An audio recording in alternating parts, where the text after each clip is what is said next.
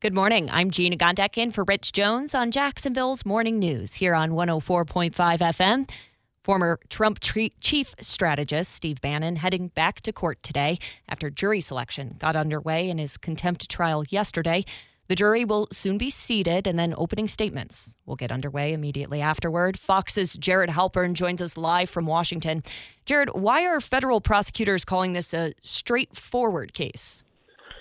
Because there was a subpoena issued and Steve Bannon didn't respond to it. So in their view, that's pretty straightforward for contempt of Congress.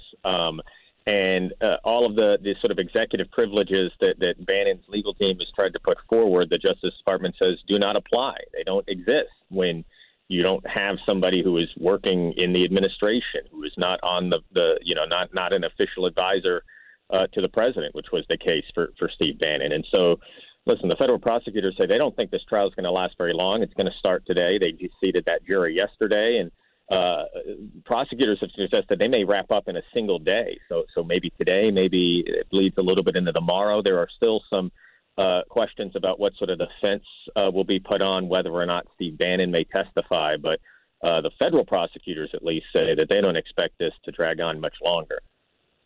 Fox's Jared Halpern live in Washington. Jared, thanks. We'll be following this story throughout the week and see if Bannon will actually take the stand sometime. WOKV News Time is now 8:42.